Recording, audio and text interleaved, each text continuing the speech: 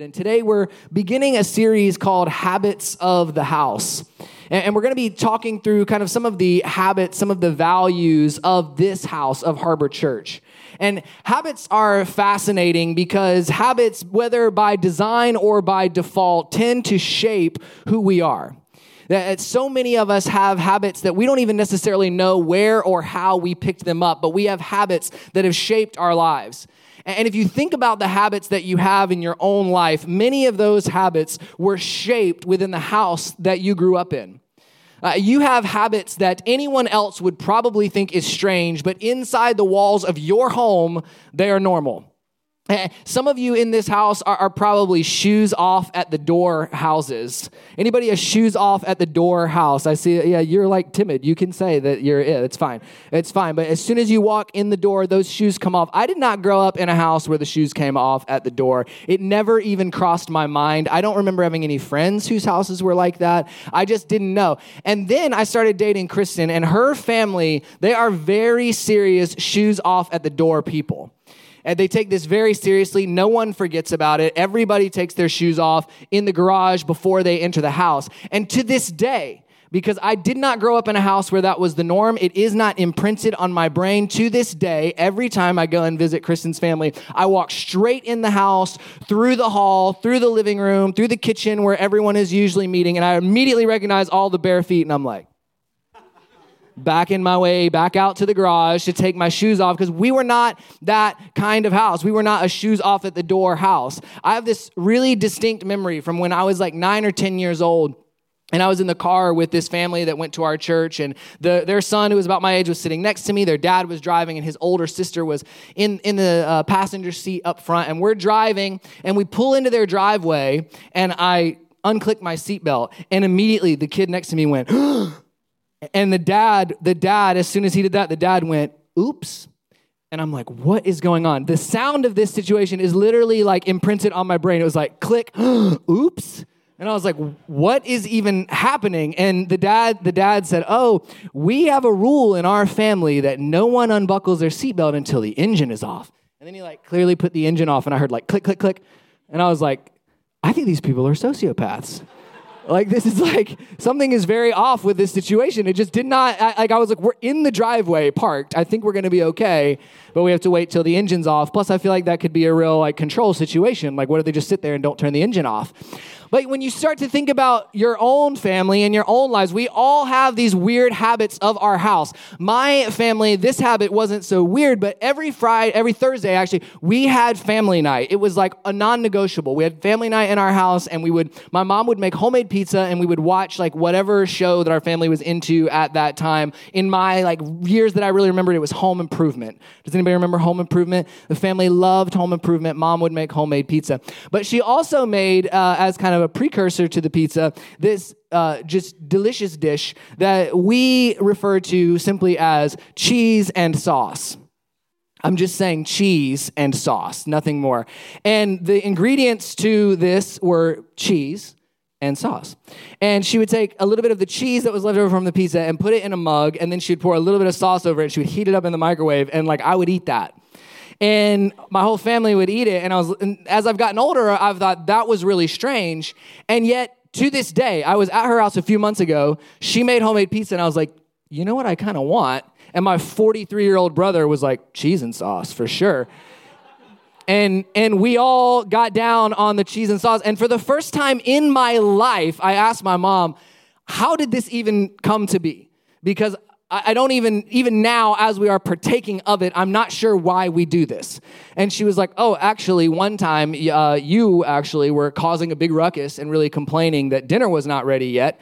This was all I had. The pizzas were going to be cooking for a long time. I was like, oh, I'll make some cheese and sauce. She just totally made it up and handed it to me and ate it. Thus started like a 30-year tradition in our family of eating the cheese and sauce before the pizza. But I, for nearly 30 years, did not know why we did that. I just knew that we did that. And that is a little bit of my fear when we come into this place on the weekends, is that sometimes we may participate in the things of the house and not know why we are doing them. That we may actually engage in the habits of the house and not actually know the importance of why we do what we do. And so as we talk over the next few weeks about the habits of the house, this is not a series about what we do. This is a series about why we do what we do. If you've been around Harbor, there is no way that you have not heard Psalm 68:6, which says that God sets the lonely in families. And kind of all of our core values of Harbor Church flow from this verse that God sets the lonely in families. And I am convinced that one of the reasons that God sets the lonely in families is that families are a unit that make strange things normal. Families make strange things normal. It is a strange thing to eat a mug of cheese and sauce. It is, to me, a strange thing to mandate that the engine must be shut off before every seatbelt is unbuckled.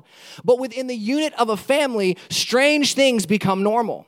And the reason that's important to following Jesus is that following Jesus and the life that we are called to in the eyes of the world is not a normal way of life.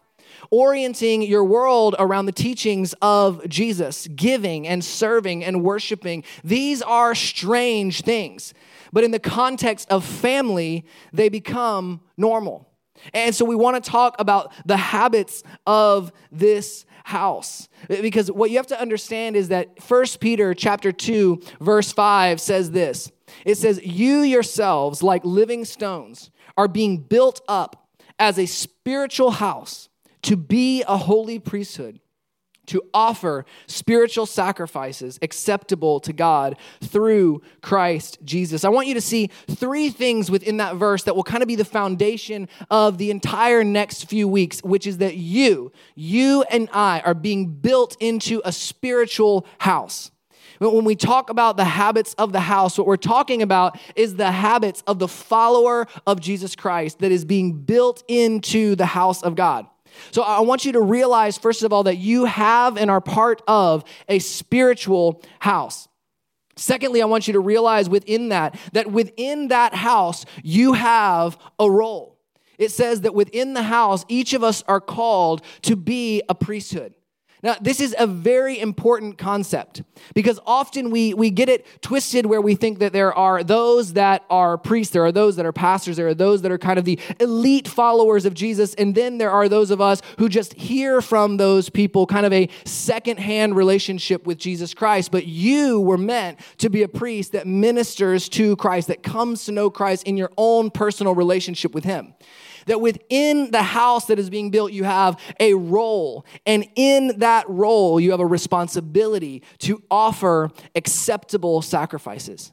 That in order to be built as the house of God, you have to understand that you are a part of a house, that you have a role, and that you have a responsibility. That there are not just a few who have a responsibility, but that we all have a responsibility in the house of God. But what I find interesting about that passage is that if there are acceptable sacrifices, then there must be unacceptable sacrifices. If there is acceptable worship, there must be worship that is unacceptable. And what exactly does that mean for those of us who are followers of Jesus Christ? And I believe that it's played out in one of our core values, one of our core habits of this house, which is that we prioritize the presence of God.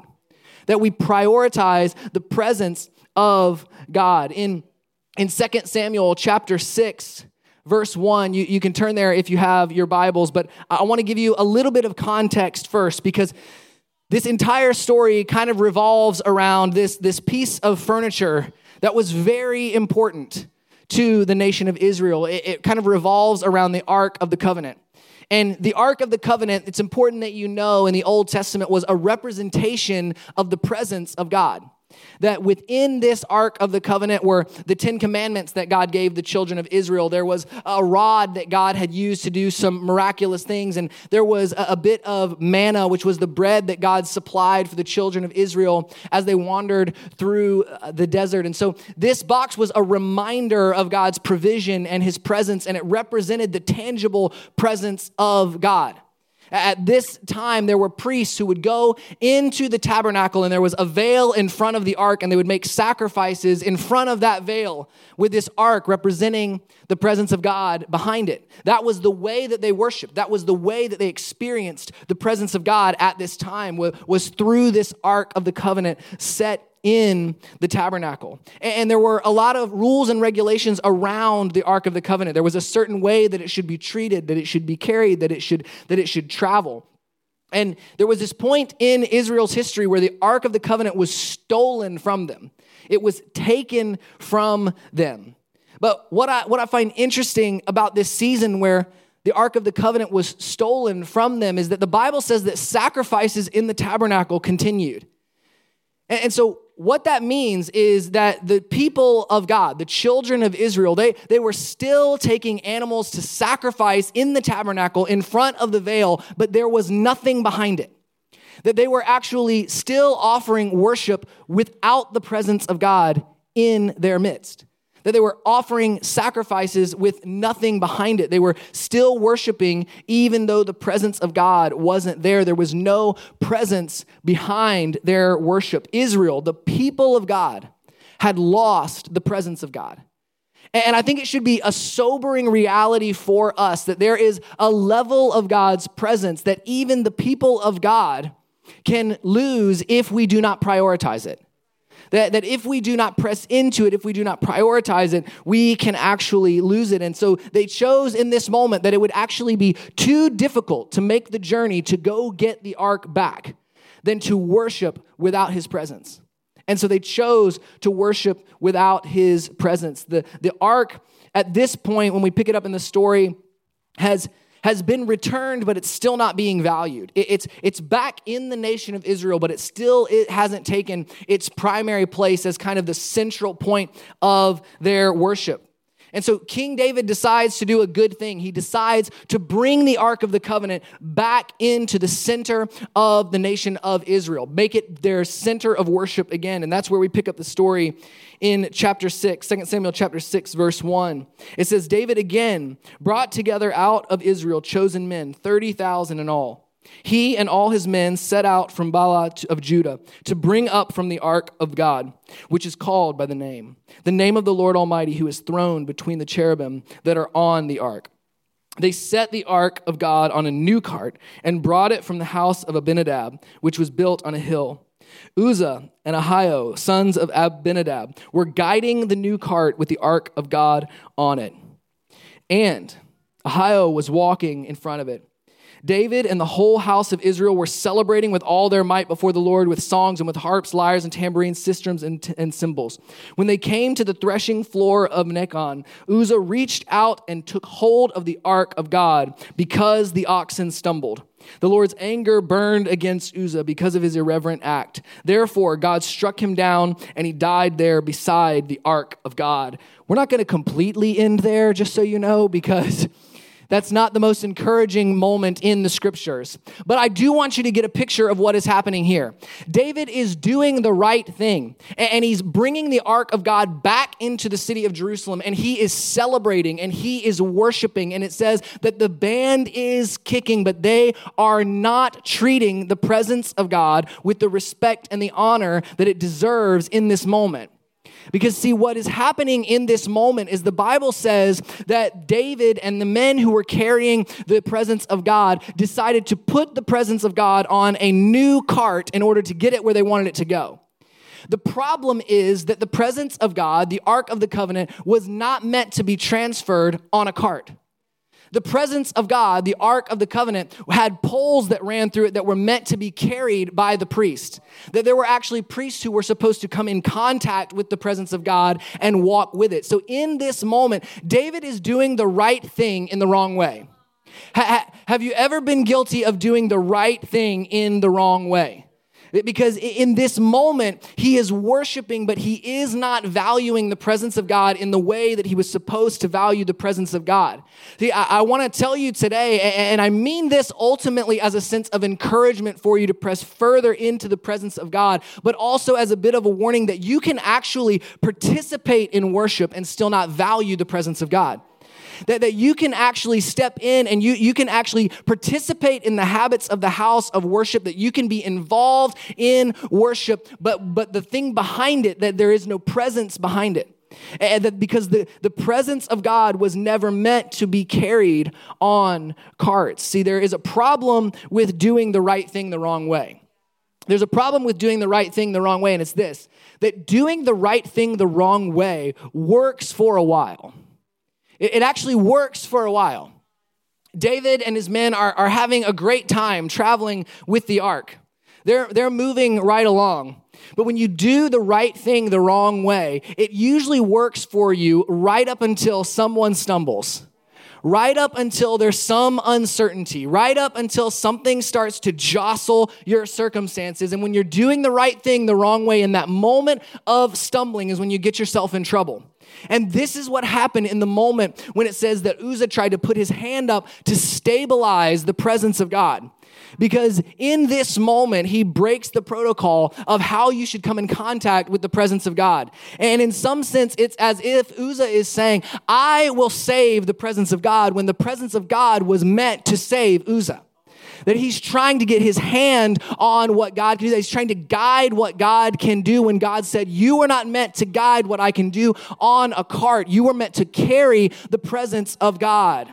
And here's why this is important to us. It's important to us because the Bible is clear that the presence of God was never meant to be carried on carts. It was meant to be carried by priests. So let's think back to that verse in 2 Peter that says, now that Jesus has come, you are being built into a royal priesthood. That you are a priest in the house of God. What that means is that you and I are designed to carry the presence of God. That it is not meant to be put on carts, but that we are meant to carry the presence of God. And yet so often what we end up and do is we end up and default to our favorite carts. We end up in default to our favorite carts in order to usher in the presence of God. We in this moment, something I've realized about David in this moment is that it seems like the entire group is okay just carrying along with the celebration as long as they know someone else is handling the cart. Like, someone's got the presence. We'll just carry on. Someone has the presence. And I think sometimes when we show up at church on the weekends, we just hope, I hope that the worship team has the presence this week. I hope that the speaker has the presence this week. I hope that somebody has the presence this week, when really you and I were all designed to carry the presence together into this room. That if you'll hear me clearly, because this is nuanced, but if you'll hear me clearly, worship was not meant to usher in the presence of God. Worship is meant to be your response to carrying in the presence of God. That you carry the presence of God into this room, and worship is your response. You should not have to wait for the worship to experience the presence of God, because you brought it with you, because you carried it into this place. And think about for a moment the implications of that on a room like this. If we have 1 or 2 or 3 or 4 or 5 or 6 or 7 or 8 people who it's quote unquote their job to bring the presence into this room, to lead worship, to speak, to pray, to facilitate. If they are the ones that bring the presence into this room, then we are all depending on the measure of the presence that those 8 or 9 or 10 people have brought in the room, when what we have access to is this 100 or so people bringing the presence of God into the room and joining that together in our worship. That is the picture that God is showing us in 2 Samuel, that the presence of God was never meant to be carried on a cart. It was meant to be carried by priests. But the problem is, so often we don't see ourselves as priests. We live in sort of an expert culture. We depend on experts for everything. I don't know how to do anything on my car. Nothing. I tried to change the windshield wiper blades the other day. I had trouble. I know nothing. And we live in a culture where if you have a problem with your car, you take it to a mechanic, you take it to an expert in that field. If you have a problem with your body, you go to a medical professional. And that is very good that we have those experts, but it is very bad when that mindset leaks into the church and we think that we have professional ministers within the church who we rely on for our relationship with Jesus Christ. I am not your contact to the presence of God. You are your contact to the presence of God. I am not your only gateway into the scriptures. You are your gateway into the scriptures, into the presence of God. But we view this expert culture where we walk in and we think, well, I'll have him tell me what I should think about the scriptures and I'll go from there. See, when I go to get my car fixed, I don't even care if they tell me how to fix it. I just want them to fix it. And that's fine when we're talking about a car. It's fine when we're talking about an appliance. It is not okay when we're talking about our spiritual life. It is not okay when we walk into a church in our spiritual life and we say, well, they will fix everything for me. Someone has the presence in this place, but it's not me. We need to recalibrate our thinking and remind ourselves that we are priests in the house of God and that the habit of this house is to value the presence of God. I was a worship leader for 15 years. I love and I value worship. I love and I value worship.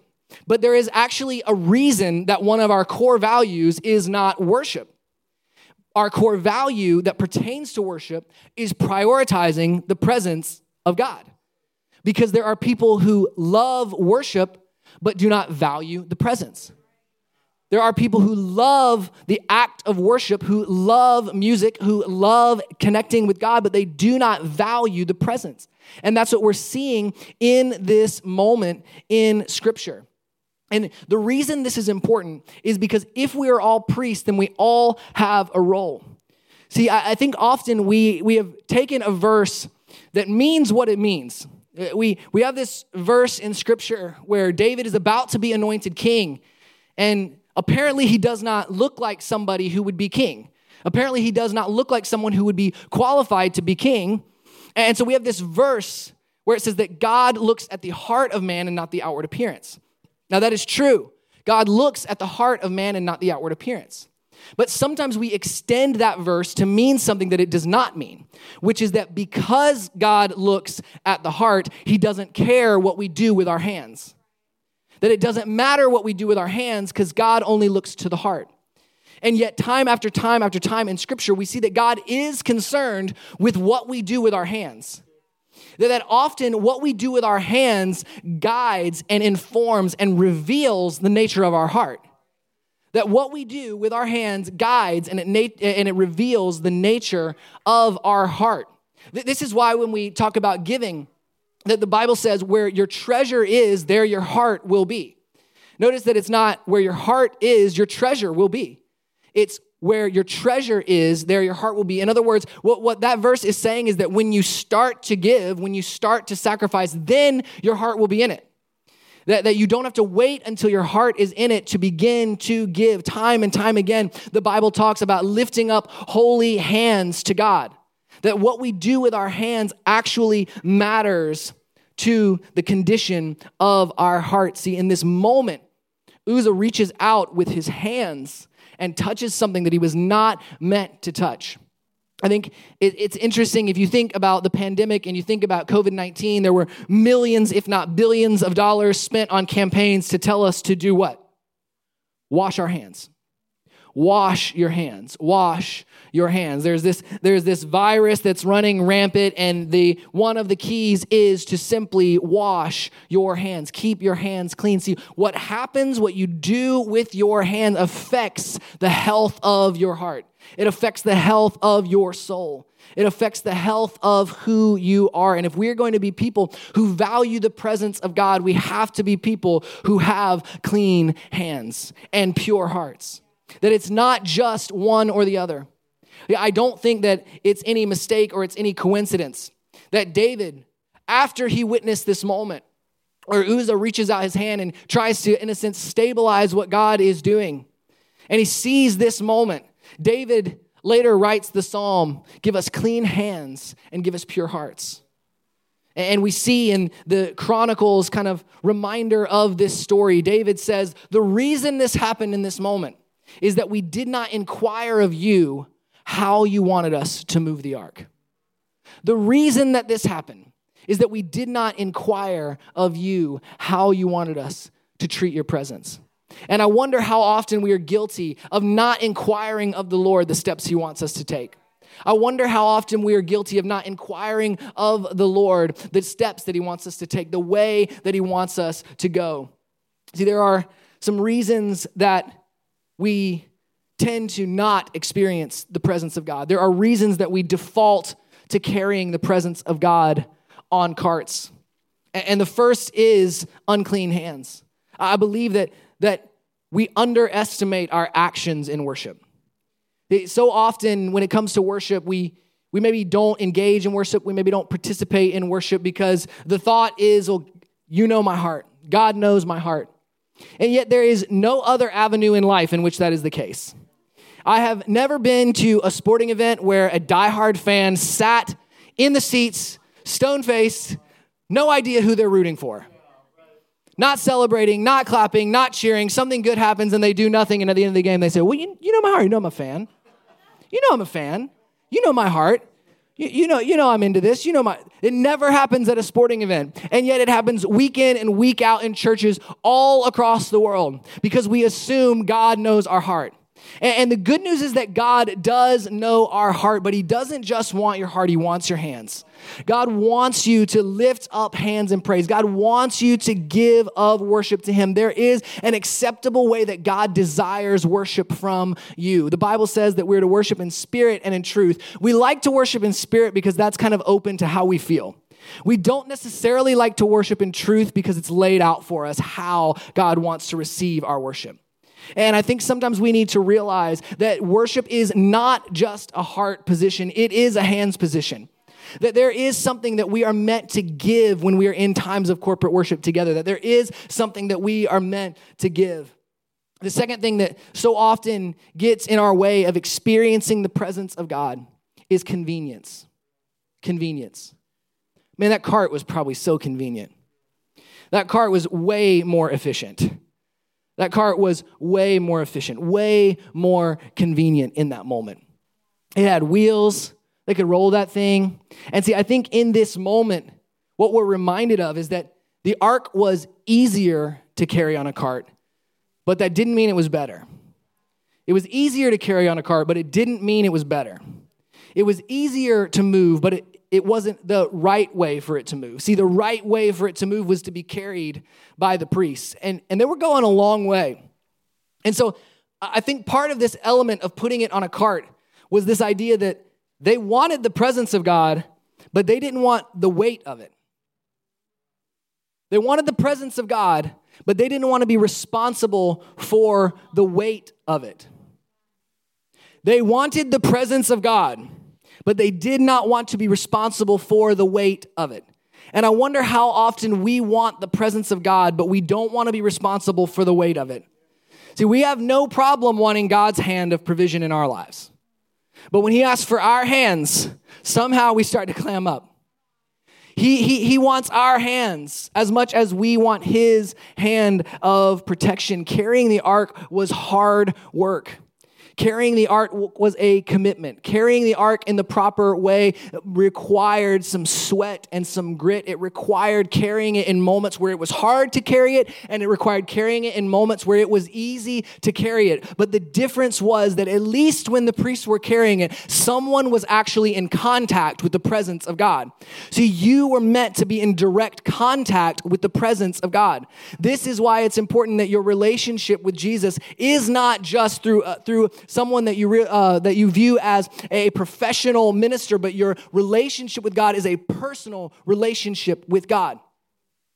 Because in those moments where it feels like the rug is pulled out from under you, you have to be sure that you are carrying the presence of God. That you are carrying the presence of God. The third thing that often causes us to miss the presence of God, the third cart that we use, as it were, is familiarity. Familiarity. We get too familiar with the presence of God, and we quit valuing it in the way that we used to. A couple years back, our family had Disney passes. We had annual passes to Disney. And we went often. Our girls homeschooled at the time, and I was a worship pastor, so I was off on Mondays, and we instituted what we called Magical Mondays. And we went to Disney literally every Monday. And we really did. We went 52 times in 18 months. We counted. We went every Monday. Even if it was just for like a little bit of time, we went every single Monday. It was like 40 minutes from our door. So we went every single Monday. And Disney is amazing. It's magical. We loved it. Our girls loved it. It was incredible. But when you go that often, you get really familiar with it. You get really familiar with the rides. You get really familiar with the attractions. And so what happens when you go that often is that you don't do everything that's there. You couldn't do everything that's there. If something's got an hour wait, man, we were like, we'll get that next time. We're going to go on all the stuff that's got the short waits. And there was this time where we were there, and we had our passes for like a year, and we had been a lot. We had been to Disney a whole lot, and I was waiting in line, and there was this guy in line behind me who looked just like he had been to Disney. This was his first trip. This was his very first trip to Disney, and he's got on like the big hat, and he's clearly not from Florida. He's like from somewhere up north. And so I started talking to him. We were waiting in this line, and I was like, where are you from? And he was like, oh, we're from Illinois, and this is our first trip to Disney, and this is my son, and we saved up for like 2 years to come, and we're going to be here all week, and we're just going wild, and it's great. And we're standing in lines, quiet for a little while, and he was like, man, in preparation for this, I started taking my son on walks a year ago around our neighborhood. And he was like, we would take walks, and he was like, every month I'd make the walk a little bit longer, because I knew we were going to do a ton of walking, and I didn't want him to, get too tired and poop out. Like I wanted him to enjoy it. So we've been going on walks for a year, and I was like, wow, that's great. And we waited a little while, and I'm not kidding you. A few minutes later, he was like, socks are key. And I was like, are they? And he was like, yeah. He was like, when we were preparing for the trip, we made sure we got socks that had good wicking. And I'm like, Googling wicking. Pulls the sweat out of the socks so you don't get blisters. And he was like, yeah, I wanted to make sure my son had socks with really good wicking. And I was like, that's great. We're in line a little longer. And he was like, how long ago did you get your fast passes for this ride? I was like, I don't have a pass for this ride. I just in the line. He was like, oh, we got all our passes about 6 months ago. Because I did not want to miss a single ride. I did not want to miss a single attraction. I didn't want to miss a single thing at Disney. And so we've been preparing. We've been taking walks for a year. We got the socks with the wicking, and we got our fast passes months ago. And in that moment, I was thinking about my posture of Disney versus his posture of Disney, because I was on probably trip like 30 to Disney, and I did not care about the rides. I had on flip-flops, which are not good to walk in, and our girls were not really like overly into it at this point. And literally any ride that we came up on that had any weight, we were like, nah, we'll get that next time. We'll get that next time. We'll get it that next time. And if I had to be one of those two postures, showing up to church, showing up to the presence of God, I want to be the guy who has prepared in advance to get everything that God has for me in that moment. I want to be the guy who has sacrificed for a year to make sure that I don't miss a single ride. I do not want to be the guy who's like, someone's going to ride that ride, but it's not going to be me. Someone's going to take that weight, but it's not going to be me. Someone's going to stand in that line, but it's not going to be me. I want to be the person who prepares and prioritizes the presence of God in such a way that I am already ready when I walk into this room, that I am already prepared when I walk in this room. I got the socks on that I need. I have walked the distance that I need. I don't want to have to get worked up in the presence of God. I want to carry the presence of God into this room with me so that we can worship as a community together, all carrying in the presence of God when we gather, because the presence of God was not meant to be carried on carts. It was meant to be carried by human hands. It was meant to be carried by the priests, and you and I, we are priests. We are a holy priesthood. And I want to call us back as a church to valuing and prioritizing the presence of God. You prioritize what you value. You prioritize what you value. You do not miss things that you value. You can tell the things that you value based on where they are in your list of priorities. You can tell what you value by how quickly it falls off that list when other things come up. You can tell the things that you value by what priority they are. And we want to be a church that prioritizes the presence of God to bring acceptable worship into this place. But if we're going to do it, we have to get rid of the carts. We have to stop placing the responsibility for the presence in somebody else's hands. And we have to take the responsibility of our own. Beginning in verse 8, it says, "Then David was angry because the Lord's wrath had broken out against Uzzah. And to this day, the place is called Perez Uzzah. David was afraid of the Lord that day and said, 'How can the ark of the Lord ever come to me?' He was not willing to take the ark of the Lord to be with him in the city of David. Instead, he took it aside in the house of Obed-Edom." I love that part. David's like, "Oh, that guy got killed. I'm not taking that to my house." He's like, "I'm going to send that to Obed-Edom's house and see how things go." For 3 months, it stayed at the house of Obed-Edom, and the Lord blessed him and his entire kingdom, or his entire household. Now King David was told, "The Lord has blessed the household of Obed-Edom and everything he has because of the ark of God." So David went down and brought up the ark of God from the house of Obed-Edom to the city of David with rejoicing. When those who were carrying the ark, notice the difference in this moment. When those who were carrying the ark of the Lord had taken 6 steps, he sacrificed a bull and fattened calf. David, wearing a linen ephod, danced before the Lord with all his might, while he and the entire house of Israel brought up the ark of the Lord with shouts and sounds and trumpets. And as the ark of the Lord was entering the city of David, Michal, the daughter of Saul, watched from the window. When she saw King David leaping and dancing before the Lord, she despised him in his heart. See, David brought the ark of the Lord this time with the proper people carrying it, And he's worshiping, it says, in a linen ephod. By the way, a linen ephod, that's the socks with good wicking. That's an outfit that you can sweat in. That's an outfit that a king would never wear. That's an outfit that only a priest would wear. And a priest would wear a linen ephod because it was cooler, and so he did not want to sweat when he was in the presence of God. He did not want to get his own sweat into the presence of God, and so he wore lighter clothing. A king would never wear that unless the king understood that he was not just a king, he was a priest. A king would never wear that unless he understood that his role and his position was underneath the priority of the presence. That his position as king was underneath his priority as a priest. And so he said, "I'm putting on a linen ephod, I'm putting on the socks with good wicking, and I'm going to dance before the Lord in such a moment of exuberant praise that some people will despise me for it. But whatever it takes, I'm going to make sure that the ark of God gets carried into the center of our lives in the appropriate way."